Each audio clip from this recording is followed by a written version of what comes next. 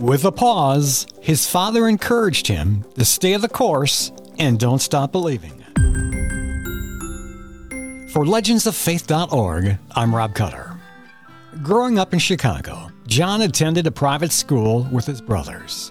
Coming from a religious family, his father, a very spiritual man, taught John how to pray at a very young age. John experienced a few misfortunes in his youth. One summer while vacationing, he had his first brush with death. While wading in the lake, he fell into a sinkhole and immediately began sinking. As he fell deeper, panic set in. He struggled to get his head above the water. Still sinking, he was beginning to lose consciousness. Then, out of nowhere, a hand came rocketing down and pulled John out of the water, and his rescuer began CPR. It was just a few years later when John witnessed a horrific fire at his school.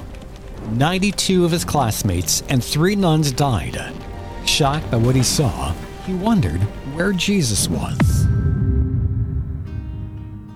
Traumatized by the tragedy, John's father signed him up for music lessons. His father told him he was saved from that fire because the Lord has music for you, and you're going to be an anointed songwriter and a mover and a shaker in the music industry. John fully embraced his dad's vision for him and would spend the next several decades honing his craft. In the meantime, his faith would be put on a back burner. He had some success when he became part of a popular band that produced a few hit songs on the radio. Despite the success of the band, his father told John that he was meant for something greater. It was shortly thereafter the band called it quits. He hit a rough patch with his finances and had to make that dreaded phone call asking his father for money. In a heartfelt conversation, he asked his dad if he should give up his music dream and move back to Chicago. With a pause, his father encouraged him to stay the course and don't stop believing. Struck with those words, John wrote them down in his lyric book. A few years later, John joined another band, serving as songwriter, keyboardist, and vocalist. When he was working on song ideas, he remembered those words his father said to him years ago. He began writing a melody with his fellow bandmate about a city boy and a small-town girl going on a midnight train somewhere. And the rest, as they say, would be history. John's life would change forever. For the next decade, his band would dominate the airwaves with one hit song after another.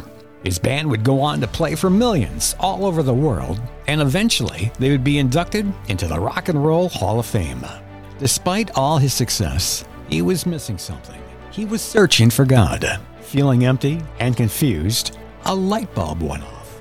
And at that moment, he realized that God was with him the entire time through his incredible journey. He began to refocus on his spiritual life, and then he met his future wife on a plane. Sitting across the aisle from one another, the two talked the entire trip. After finding out that she was a minister, John had all sorts of questions to ask. After listening to her counsel, John reclaimed what he had lost all those years ago, his faith.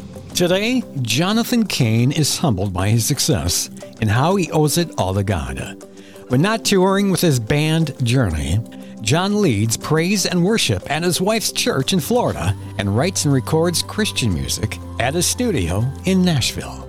He now sees what his dad saw long ago, that even tragedy can be another leg in life's journey to Christ. For more stories like this and for ways to donate, visit us at legendsoffaith.org.